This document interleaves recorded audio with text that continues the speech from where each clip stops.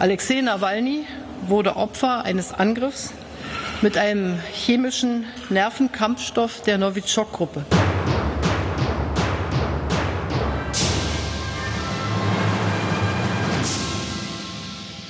Welkom bij Europa Mania. In deze derde aflevering van het tweede seizoen gaan we het hebben over het beroemdste kopje thee dat ooit is gedronken op het vliegveld van Tomsk. Het kopje thee waar, en daar is de Duitse regering 100% zeker van, het kopje thee waar het zenuwgas novitsjok in zat. En nu ligt de Russische oppositieleider Alexei Navalny in coma in een ziekenhuis in Berlijn. Ik ben Jesse Pinser, Europa-verslaggever van BNR Nieuwsradio. En ik ben Han-Dirk Hekking, verslaggever voor Europa van het Financiële Dagblad. Han-Dirk, Navalny ligt nu al, 1,5-2 weken daar in het ziekenhuis. Misschien even goed om te zeggen hoe die er ongeveer voor staat. Hij ligt nog steeds in coma, aan de beademing. Wel stabiel, dus niet in levensgevaar. Maar ze weten eigenlijk niet hoe groot de schade is die is aangericht door het zenuwgas. Dus dat is in ieder geval de medische stand van zaken. Afgelopen week was toch een beetje vooral de vraag van, ja, is hij nou echt vergiftigd zoals zijn aanhangers zeggen en veel mensen geloven?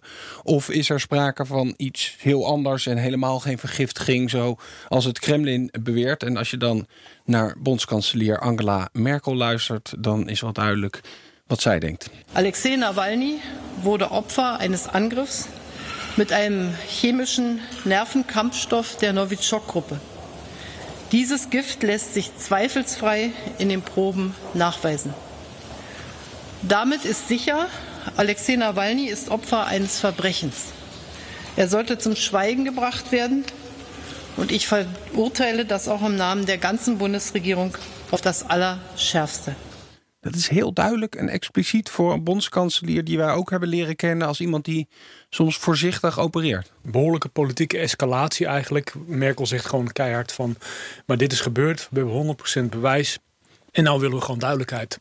En die duidelijkheid, normaaliter vraag je natuurlijk gewoon een beetje af van, er zijn verklaringen in de diplomatieke wereld.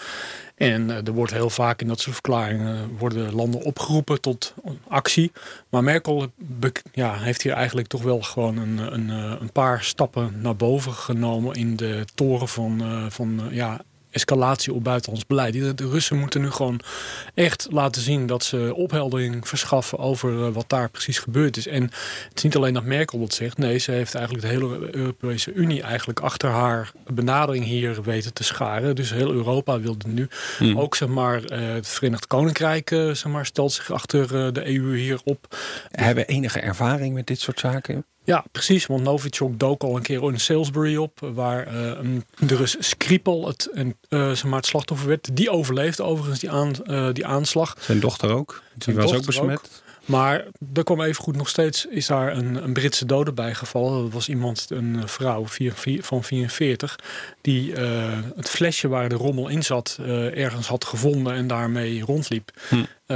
Dus er is in het Verenigd Koninkrijk gewoon ook een dode gevallen door het gebruik van dit zenuwgas. Merkel die kiest hier echt de confrontatie. Ze heeft zelf natuurlijk ook een rol achter de schermen gespeeld om Navalny naar Berlijn te krijgen. Als ik de reconstructie van onder andere Der Spiegel lees daarover. Dat zij niet zelf is gaan bellen met Poetin daarover. Want we hadden de situatie, moeten we even een klein beetje terug in de tijd, dat hij in het ziekenhuis in Omsk lag nadat hij vergiftigd was. En dat er een Duits vliegtuig van een hulporganisatie naartoe was gestuurd. En die mocht hem eigenlijk niet meenemen. En nu blijkt dat Merkel toen maar eens de Finse president gebeld heeft. Want die moest toch nog bellen met het Kremlin. Was al ingepland. En die man heeft blijkbaar, krijgt wel wat respect van Poetin. Dus je had het in no time eigenlijk geregeld dat dat vliegtuig toch met Navalny naar Berlijn mocht vliegen. Je ziet in deze hele discussies hier eigenlijk ook wat voor verschillende boodschappen de hele tijd vanuit het Kremlin over deze hele zaak naar buiten zijn gekomen. Toen dit net was gebeurd, toen op een gegeven moment de discussie ontstond over moet Navalny in Rusland behandeld worden of juist in het buitenland. Toen zei een woordvoerder van het Kremlin gewoon van we vinden het helemaal geen probleem als hij naar het buitenland toe gaat. Dat was op dag A. Op dag B was er nog steeds helemaal niets geregeld op dat vlak. En deed het Kremlin gewoon daar nog moeilijk over. En dit gebeurt de hele tijd. Je ziet verschillende verklaringen. Je ziet van, er zijn dan mensen die bijvoorbeeld zeggen van, Navalny is niet maar het slachtoffer van aanval. Nee, hij had gewoon een lage bloedsuikerspiegel. Er zijn geen enkele sporen van rare middelen in hem aangetroffen, wordt er dan gezegd. En vervolgens krijg je nu ook gewoon van, nadat hij naar Duitsland is overgebracht en waar Merkel en het ziekenhuis waar Navalny dus ligt in Berlijn onomstotelijk vaststelt dat de man het slachtoffer was van een moordaanslag met een zenuwgas, zeggen er gewoon Russische officials doodleuk van, ja, maar dat is niet in Rusland gebeurd, dat is in Duitsland gebeurd. Ja, hij ligt toch in Duitsland tenslotte. Ja, er was niks mis met hem. Of dan heb je nog de nog wat extremere theorieën. Deze week was Lukashenko, de dictator van Belarus, die zo onder vuur ligt. Demonstraties in zijn land. Die kreeg bezoek van de Russische premier. En toen zei hij dit. Gaan we toch even goed luisteren, ondanks dat we het waarschijnlijk niet heel goed verstaan.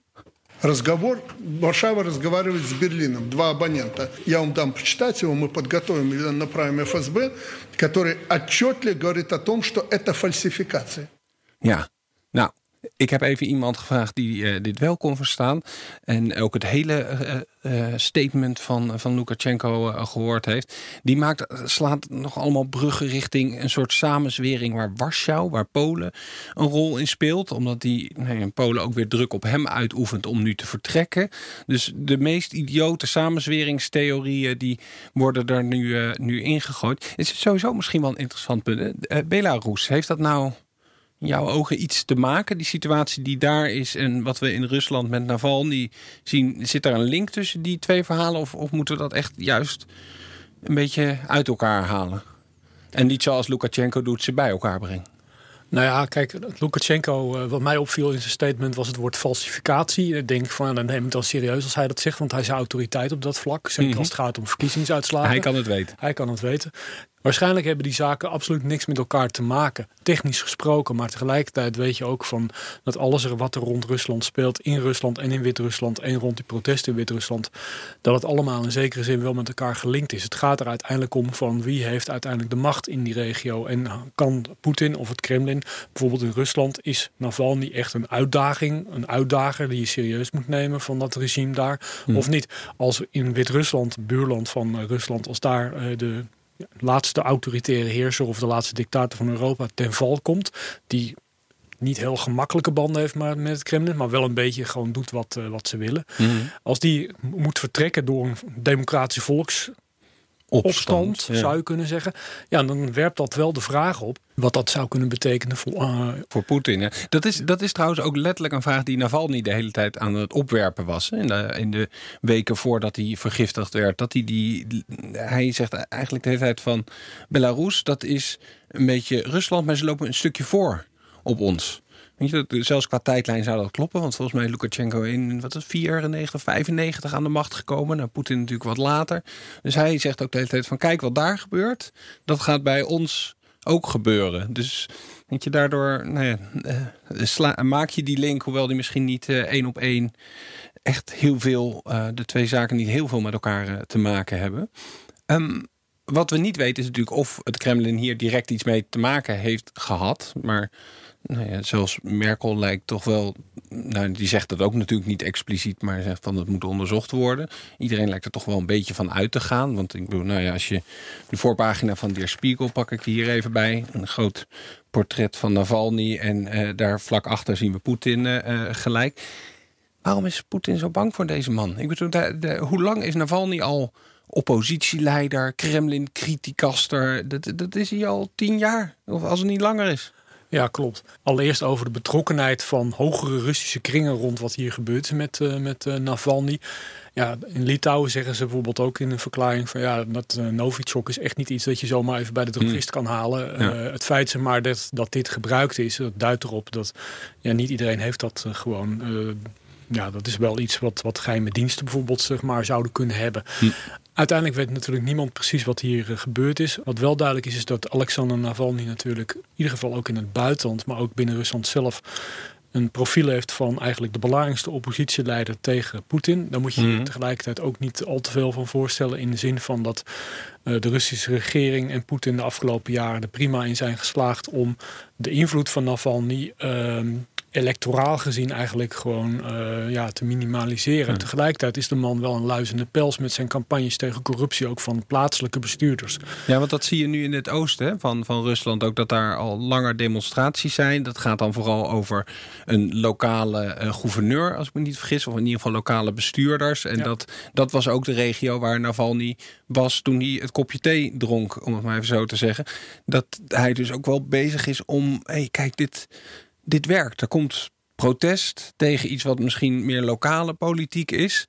Weet je, dus dat tot een zekere zenuwen, spanningen in het Kremlin kan leiden. Interessant in het licht is ook een interview dat Michail Godorkovsky eerder dit jaar gaf van het FD. De oud-topman van het oliebedrijf Yukos, die uiteindelijk eigenlijk na jarenlange detentie uit Rusland werd gezet. Ja, ook een tegenstander van Poetin eigenlijk. Ook een tegenstander van Poetin. En die zei van er is een verschil tussen Moskou en de rest van Rusland. Dus buiten Moskou is het eigenlijk veel moeilijker nog en veel gevaarlijker potentieel voor de Russische oppositie om actief te zijn. In Moskou, daar zijn de schijnwerpers wat meer gewoon op gericht. Dat is een liberalere stad als het gaat om protesten. Ook al is het daar gewoon soms best wel ingewikkeld en vervelend om inderdaad actie te voeren tegen de overheid. Maar in Moskou gaat het allemaal een stuk beter dan buiten Moskou. Maar dan blijft de vraag, is die man nou zo machtig in Rusland dat Poetin echt bang voor hem is en dat hij daarom zo'n aanslag doet? Of dat er in ieder geval andere mensen zo bang voor hem zijn dat ze zo ver willen gaan? Navalny is denk ik toch effectief geweest in de manier waarop hij oppositie organiseert in Moskou en in Rusland. Of hij echt daadwerkelijk gewoon een grote bedreiging zou zijn op de langere termijn voor Poetin en voor het Kremlin, dat is niet zo heel duidelijk. Ik zag inderdaad een paar weken geleden ook nog een krantenkop volgens mij van Navalny is doodgevaarlijker voor Poetin dan als hij nog leeft.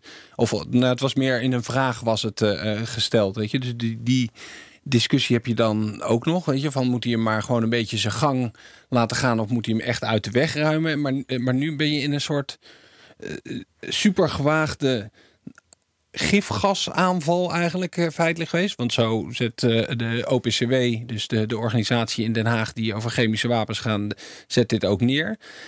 Zonder dat die echt uit de weg geruimd is, maar dat die in een ziekenhuis in Berlijn ligt, waardoor je ook nog eens ineens een geopolitieke strijd met Duitsland ziet oplaaien. Ja, weet je, wat gaat er om in de hoofden? De logica dicteert dat je dan eigenlijk, als je weet dat dat soort dingen gaan gebeuren, dat je dat dus niet doet. Hè? Dat je niet de belangrijkste oppositieleider met gifgas treft. Ja. Maar dus wat daar tegen spreekt is natuurlijk gewoon van dat Poetin en het Kremlin niet alleen is. Er zijn ook gewoon onderknuppels, laat ik het zo zeggen. En die soms maken onderknuppels fouten.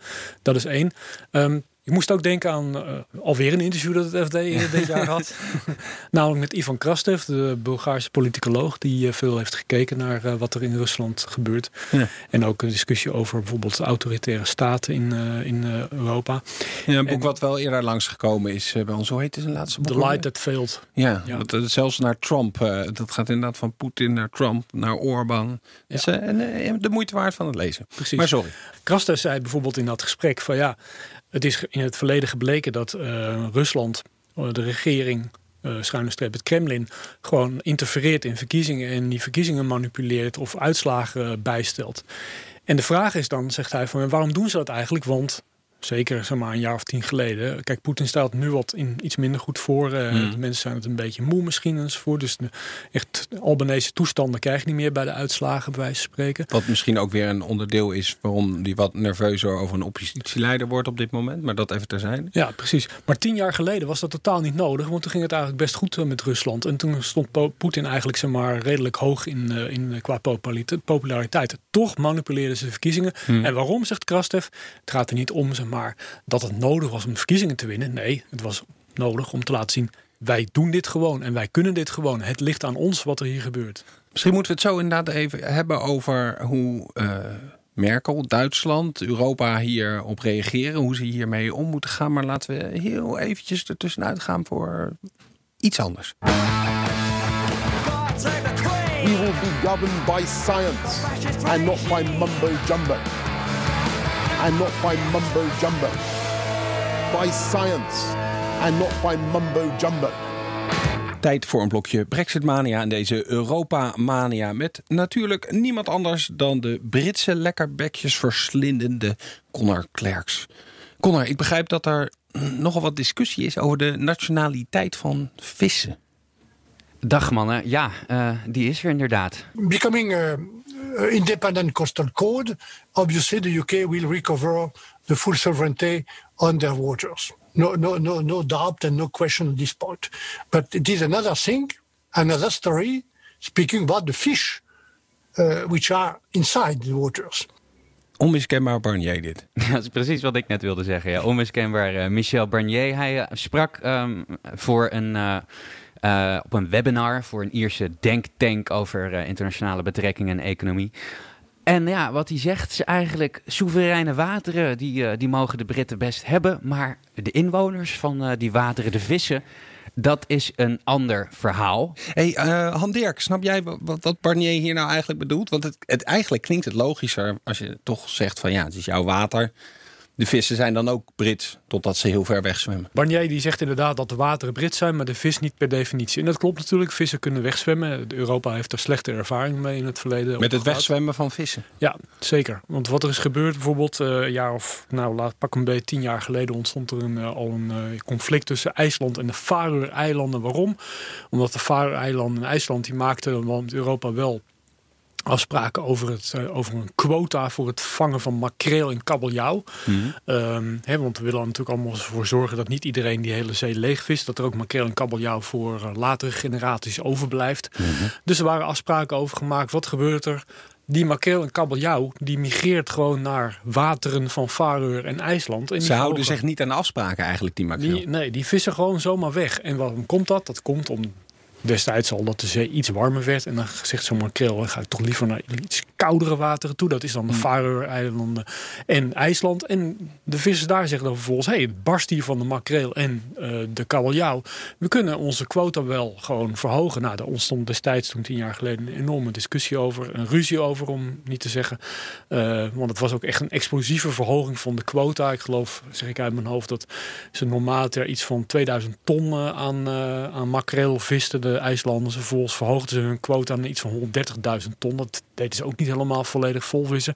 Maar goed, daar ontstond destijds al een enorme discussie over. En Barnier heeft natuurlijk gewoon gelijk dat vis kan wegzwemmen. Het probleem is alleen een beetje van, het gaat hier natuurlijk niet uiteindelijk over migrerende vis. Het gaat erom dat heel veel Europese vissers van oudsher historisch gezien in Britse wateren vissen op van alles en nog wat. Ja, dat hoor ik ook inderdaad. Als je met een visser op Texel gaat praten, waar we ook een keer een aflevering over hadden, dat ze ook zeggen, ja, maar ik kom er al 60 jaar en dat gaat zo ver terug. En voor Ierse vissers schijnt dat ook te gelden. Wij denken altijd aan die Franse en die Nederlandse vissers en misschien een paar Spaanse boten in het kanaal. Han-Dirk, als ik het goed begrijp, dus wat je eigenlijk zegt is, we zijn terug bij het oorspronkelijke probleem massa-immigratie. En massa-emigratie dus ook. Ja. Daar zijn de Britten dan ook alweer boos over. Want kijk, ik vind dit niet eens een hele domme opmerking van Barnier. Hij zegt het misschien ook wel een beetje met een knipoog. Maar het gaat natuurlijk, soevereine wateren en rechten om daar te vissen, dat zijn natuurlijk 2 andere dingen. Maar het levert uiteraard wel weer de nodige en voorspelbare woede aan de rechterflank. En Groot-Brittannië op met de tabloids natuurlijk voorop. Die zeggen, Barnier die is helemaal gek geworden. Zou die niet beter eventjes een paar weekjes in de Languedoc kunnen loungen, waar het lekker weer is, om even weer bij zinnen te komen. En ook in de conservatieve partij zijn mensen natuurlijk weer zeer verbolgen over de uitspraken van Barnier. Want hoe durft hij met dit soort dingen te komen? Hands off our waters wordt er geroepen. Er wordt gesproken over de Cold Wars 2.0.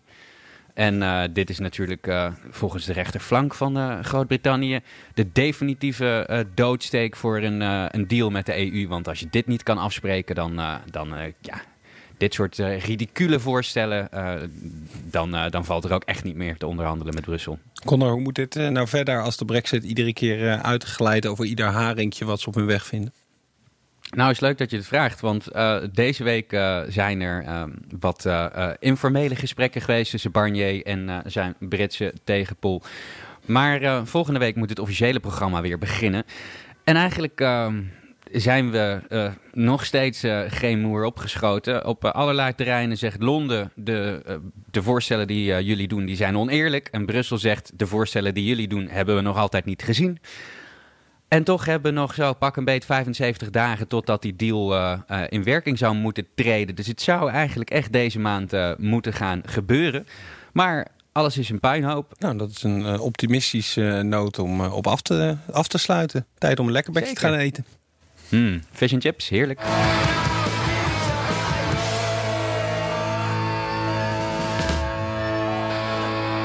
Want Dirk, aan het begin hoorden we Angela Merkel stevige woorden. Ze is er helemaal zeker van dat Navalny vergiftigd is en dat dat onacceptabel is. Hoe zwaar moeten we die woorden eigenlijk wegen? Want weet je, jij zei ook van Europa heeft ze ook achter zich, alle landen. Dat klopt in de zin dat de ambassadeurs van alle landen in Brussel zijn bijeen gaan zitten. Er is een statement gekomen met de krabbel van buitenlandvertegenwoordiger Borrell eronder. Wat redelijk dezelfde kant op gaat, maar nog iets voorzichtiger is in de formulering, als ik dat zo mag zeggen. Is dit de retoriek of gaat er echt iets gebeuren nu? De spanning en de inzet van deze hele kwestie is dermate nu gewoon groot geworden. Dat het eigenlijk onbestaanbaar zou zijn als de Europese Unie helemaal niets meer zou doen na deze woorden. En de vraag is natuurlijk wanneer dat zou gebeuren. Nou, de Russen hebben natuurlijk in feite te horen gekregen, jullie moeten opheldering verschaffen aan de internationale gemeenschap over wat daar gebeurd is.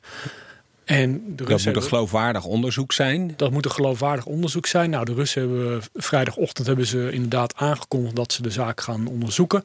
Dat hebben ze, geloof ik, aan iemand in Siberië, waar dit heeft plaatsgehad, die vergiftiging, hebben ze daar een opdracht aan gegeven. Nou ja.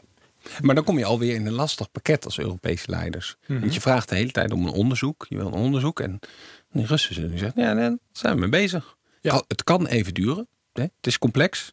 Weet je, dus kan je dan een volgende stap zetten? Want je zegt, Europa, Duitsland moeten iets doen. Iets wat ook impact heeft.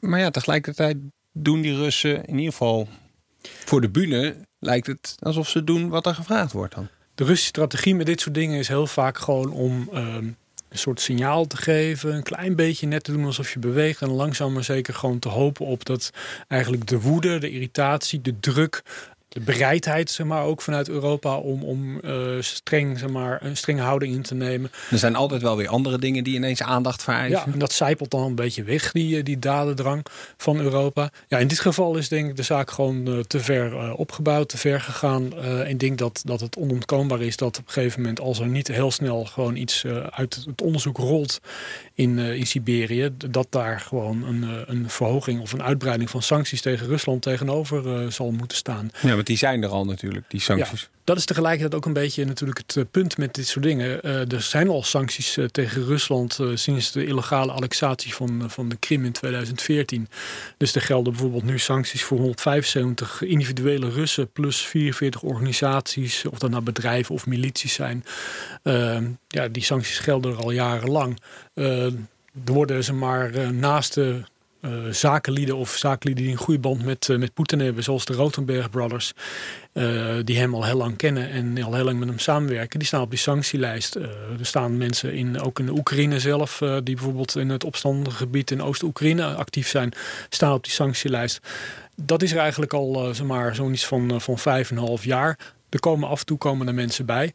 De vraag die nu natuurlijk ontstaat is van als dit is gebeurd met Navalny en komt geen serieus onderzoek en er blijkt uit dat hij een allergie had voor hazelnoten, ik noem maar wat, en dat zat net een hazelnoot in die thee, ik noem maar wat.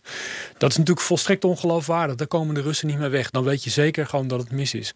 Nou, op het moment dat echt evident is dat er van dat onderzoek weinig is gemaakt, dan is het onontkoombaar dat er extra strafmaatregelen komen. En dat kan natuurlijk leiden dan tot een uitbreiding van die lijst. Ja, wat meestal niet heel simpel gaat in Europa. Want daar heb je natuurlijk weer 27 landen die allemaal hun eigen verschillende verhouding met Rusland hebben. Dat zie je nu ook alleen al met die sanctielijst richting Belarus. Weet je, die gaat er komen, maar er wordt nog steeds onderhandeld over wie er op die lijst moeten staan. Weet je, dus dat zijn processen die ook wat tijd kosten. Misschien is het interessant om dan te kijken naar Duitsland, omdat Merkel er eigenlijk zelf voor gezorgd heeft dat zij een hele centrale rol hierin hebben gekregen. Alleen al door het feit dat Navalny in Berlijn in een ziekenhuis ligt. Want je ziet dat daar die hele discussie over Nord Stream nu aan het opspelen is. Die pijplijn die volgens mij voor meer dan 95% af is. En die moet dan door de Oostzee Russisch gas naar Duitsland gaan leiden. Ja. Die pijplijn waar Donald Trump ook zo'n hekel aan heeft. Nou ja, dat is inderdaad heel interessant. Van dat de Amerikanen proberen uit alle macht met allerlei sancties. Dat zijn trouwens vooral denk ik senatoren zoals Ted Cruz van de Republikeinse Partij die daar echt aan hard hebben getrokken. Trump zelf is er ook geen fan van. Maar het initiatief voor Amerikaanse sancties tegen Nord Stream en de bedrijven die daarbij betrokken zijn. Dat ligt eigenlijk in de Senaat dus. Ja, ligt in de Senaat. Ja, dus maar wat dat betreft maakt de Amerikaanse verkiezingen daar niet eens zo heel veel voor uit. Nee, ik denk niet dat als Biden wint, wat we niet zeker weten. We weten niet wat daar gaat gebeuren in die verkiezingen. Maar die opstelling ten opzichte van Nord Stream die gaat niet snel veranderen. Nee, maar oké, we hadden het over de Russische kant daarvan. Ja, de Russische kant, je hebt helemaal gelijk. Dat ding is voor 94% klaar. Maar er moet nog iets van 160 kilometer aan pijp gelegd worden in de Oostzee. Het probleem is een beetje dat de bedrijven die daarbij betrokken zijn geweest, zoals het Nederlandse Allseas, of eigenlijk moet ik zeggen het Zwitserse Allseas, want ik geloof dat ze hoofdkantoor hebben in Zwitserland. Maar goed, het is effectief een Nederlands bedrijf. Ja, dat heeft zich eruit teruggetrokken. Die hebben allemaal van die hele speciale schepen om pijpen op de zeebodem te leggen. De Russen zeggen dat kunnen wij zelf ook wel. Maar goed, effectief gebeurt er nu op dit moment toch niet erg daadkrachtig veel met het resterende deel af te maken daar. Het probleem is een beetje hier dat je de vraag krijgt van, is Duitsland daadwerkelijk bereid om te zeggen van, en nou is het afgelopen met die Nord Stream 2 totdat deze zaak is opgelost. Want het gaat ondanks dat ze zelf wel graag die zekerheid hebben van die energietoevoer voor een niet al te hoge prijs. Dat klopt. Het zou een uiterst geloofwaardige sancties zijn, omdat het de Duitsers ook zelf zwaar dan raakt. En niet alleen de Duitsers overigens, maar ook Shell zit daar gewoon met bijna 1 miljard in, als ik het goed heb. 950 miljoen heeft Shell op tafel gelegd. Engie, het Franse energiebedrijf, heeft dat gedaan. EMV, Oostenrijkse energiebedrijf, dat in Midden-Europa redelijk groot is, heeft dat gedaan. Wintershall, dat is een Duits-Russisch bedrijf. Want dat was natuurlijk ook het Merkel-verhaal altijd. Hè? Dat is een economisch project. Ja. Weet je, dat heeft niet zoveel met politiek te maken. Maar ja, je ziet dat juist binnen haar partij die discussie nu wel echt weer begint op te laaien. Dat ze zeggen van, ja, nee, zo is het niet. Het is gewoon niet een verstandig project geweest. Meer vanuit een geopolitiek standpunt bekeken. Ja, en kijk, wat betreft is Merkel natuurlijk gewoon altijd heel erg rekkelijk geweest als het gaat om principieel buitenlands beleid. Dus als je in de trein stapt in Berlijn en je neemt de trein naar Frankfurt aan de Oder en je gaat die brug over en je komt in Polen, dan zeggen ze dat Nord Stream is helemaal geen commercieel project. Dat is een geopolitiek project. Mm-hmm. Want op die manier gaan de Russen nog veel makkelijker eigenlijk gewoon kritische, lastige landen in Midden- en Oost-Europa omzeilen. En daarmee kunnen ze gelijk hun gas gewoon naar Duitsland brengen. Ja, en dus geen inkomsten meer voor Oekraïne, om maar eens een land te noemen. Bijvoorbeeld. En ook natuurlijk zijn er ook een aantal andere leidingen die door andere landen lopen. Maar het probleem hier is natuurlijk gewoon uiteindelijk dat Merkel vorige week vrijdag nog zei van, ja, maar er is geen connectie met die leiding. En waarom zouden we daar, nou ja goed, die wil daar eigenlijk niet zoveel van weten.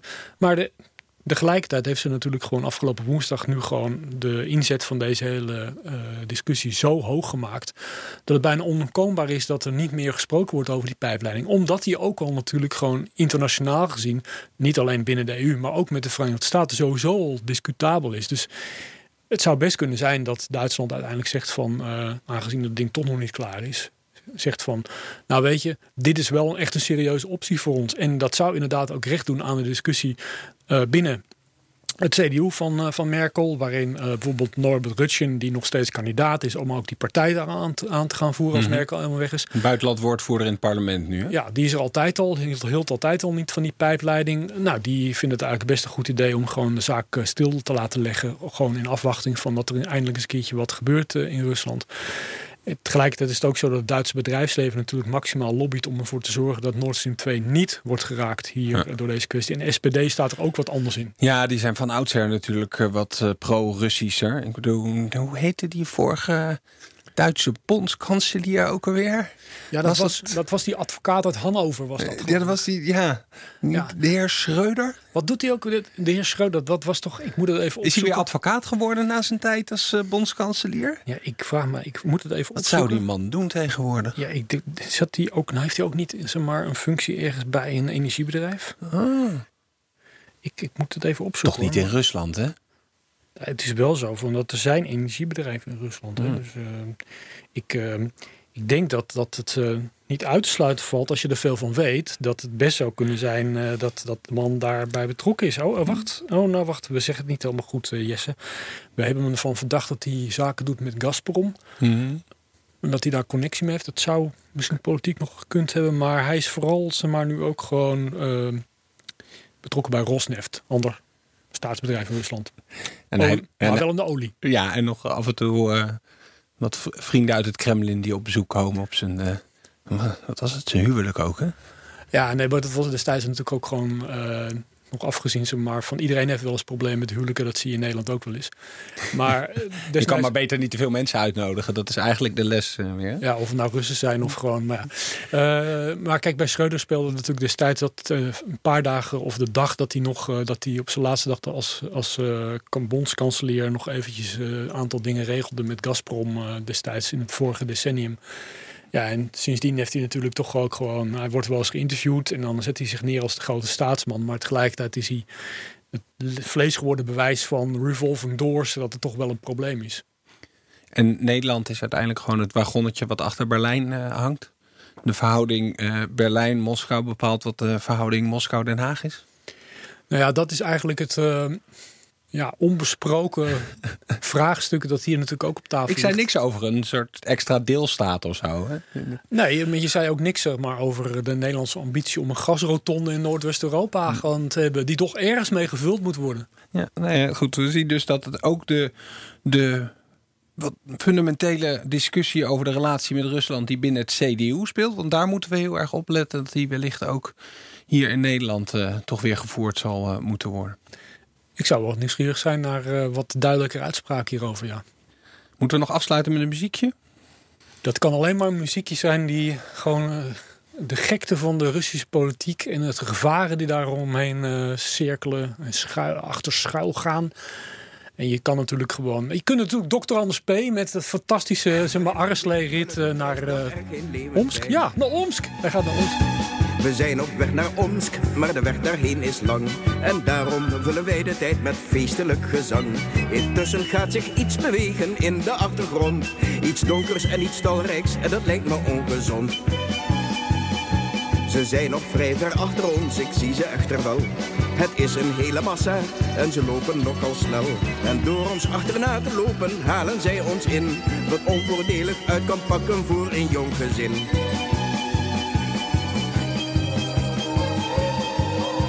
De donkere gedaanten zijn bijzonder vlug ter been. Ze lopen op 4 poten en ze kijken heel gemeen. Ze hebben grote tanden, dat is duidelijk te zien. Het zijn waarschijnlijk wolven en kwaadaardig bovendien. Maar je kunt ook gewoon iets anders nemen. Ja, ik zat te denken aan iets wat toch ook het Duitse misconcepties over Rusland mooi illustreert. Ja, dan kom je gewoon automatisch eigenlijk uit bij Genghis Khan en de nummer Moskou uit 1979.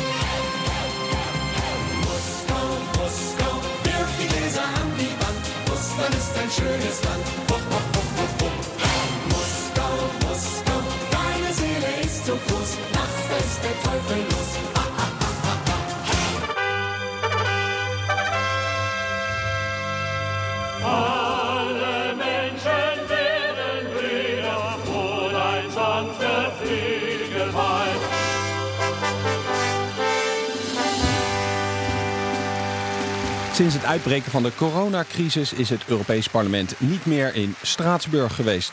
Toch formeel de stad waar het parlement zitting heeft. De hoop is nu dat de Brusselse bubbel de reis naar de Elzas wel kan gaan maken over 1,5 week voor de State of the European Union van Ursula von der Leyen. Maar gaat dat lukken? Matthijs Schiffers is FD-correspondent in Brussel en in Straatsburg, als hij daar naartoe mag dan. Matthijs, wat denk je? Gaat het lukken met z'n allen naar Straatsburg? Nou, dat is zeer twijfelachtig. Officieel staat het nog gewoon op groen, zeg maar, doorgaan. Maar de druk om het af te blazen neemt met de dag toe. Kijk, gisteren heeft een regionale gezondheidsdienst in Frankrijk, die zegt die regio is over de alarmdrempel gegaan met 55,8 nieuwe patiënten op 100.000 nieuwe coronapatiënten. België heeft deze regio al op oranje staan, wat betekent dat je er weliswaar heen mag, maar dat toch het advies is als je terugkomt dat je in quarantaine gaat en je laat testen. Dus er is eigenlijk alle reden om dit niet door te laten gaan. Is het probleem ook niet andersom, Matthijs? Dat jij met Brussel ook in een risicogebied ziet. In ieder geval, er zijn een hoop landen die Brussel als een risicogebied zien. Dat je eigenlijk niet welkom bent in Straatsburg op die manier. Nou, volgens mij heeft Frankrijk Brussel dan weer niet als een risicogebied aangemerkt, zoals bijvoorbeeld Nederland dat wel heeft. Het is natuurlijk allemaal heel erg onduidelijk op dit moment. En Matthijs, denk je dat Nederlandse Europarlementariërs staan te trappelen om toch naar Straatsburg af te reizen? Hoe staan die hierin? Nee, de GroenLinks bijvoorbeeld, Bas Eickhout heeft al gezegd, blaas het nou af. Vanuit de Sociaaldemocraten, PvdA-familie, zeg maar, hoor je dat ook.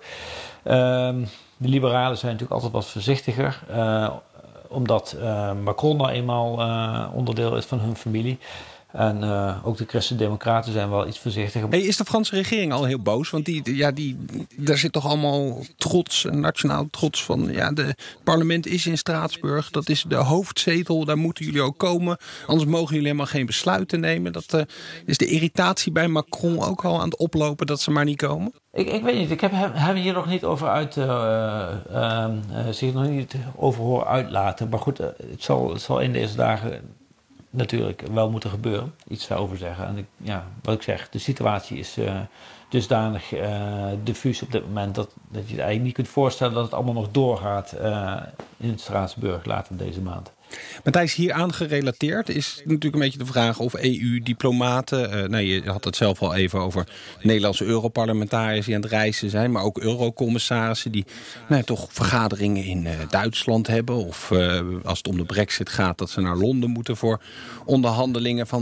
Kan dat allemaal nog wel? Ik heb dat ook nog even bij de commissie zelf nagevraagd. Toen werd ik doorverwezen naar een statement van von der Leyen.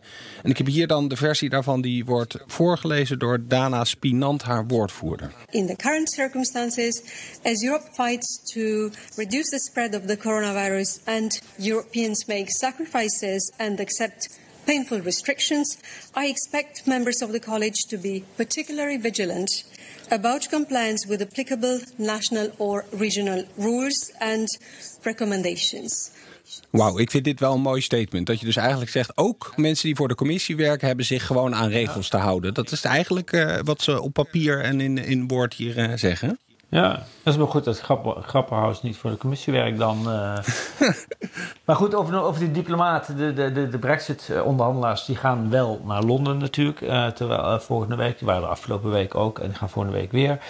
Daar wordt een uitzondering gemaat voor diplomaten en voor essentiële werkers.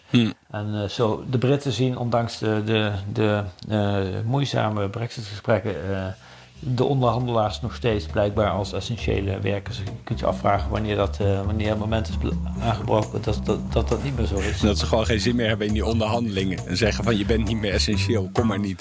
Ja, het levert toch niks op. Nee, dankjewel Matthijs. Oké. Hoi. Hoi. En daarmee zijn we aan het einde gekomen van deze aflevering van Europa Mania. Dankjewel voor het luisteren en tot volgende week.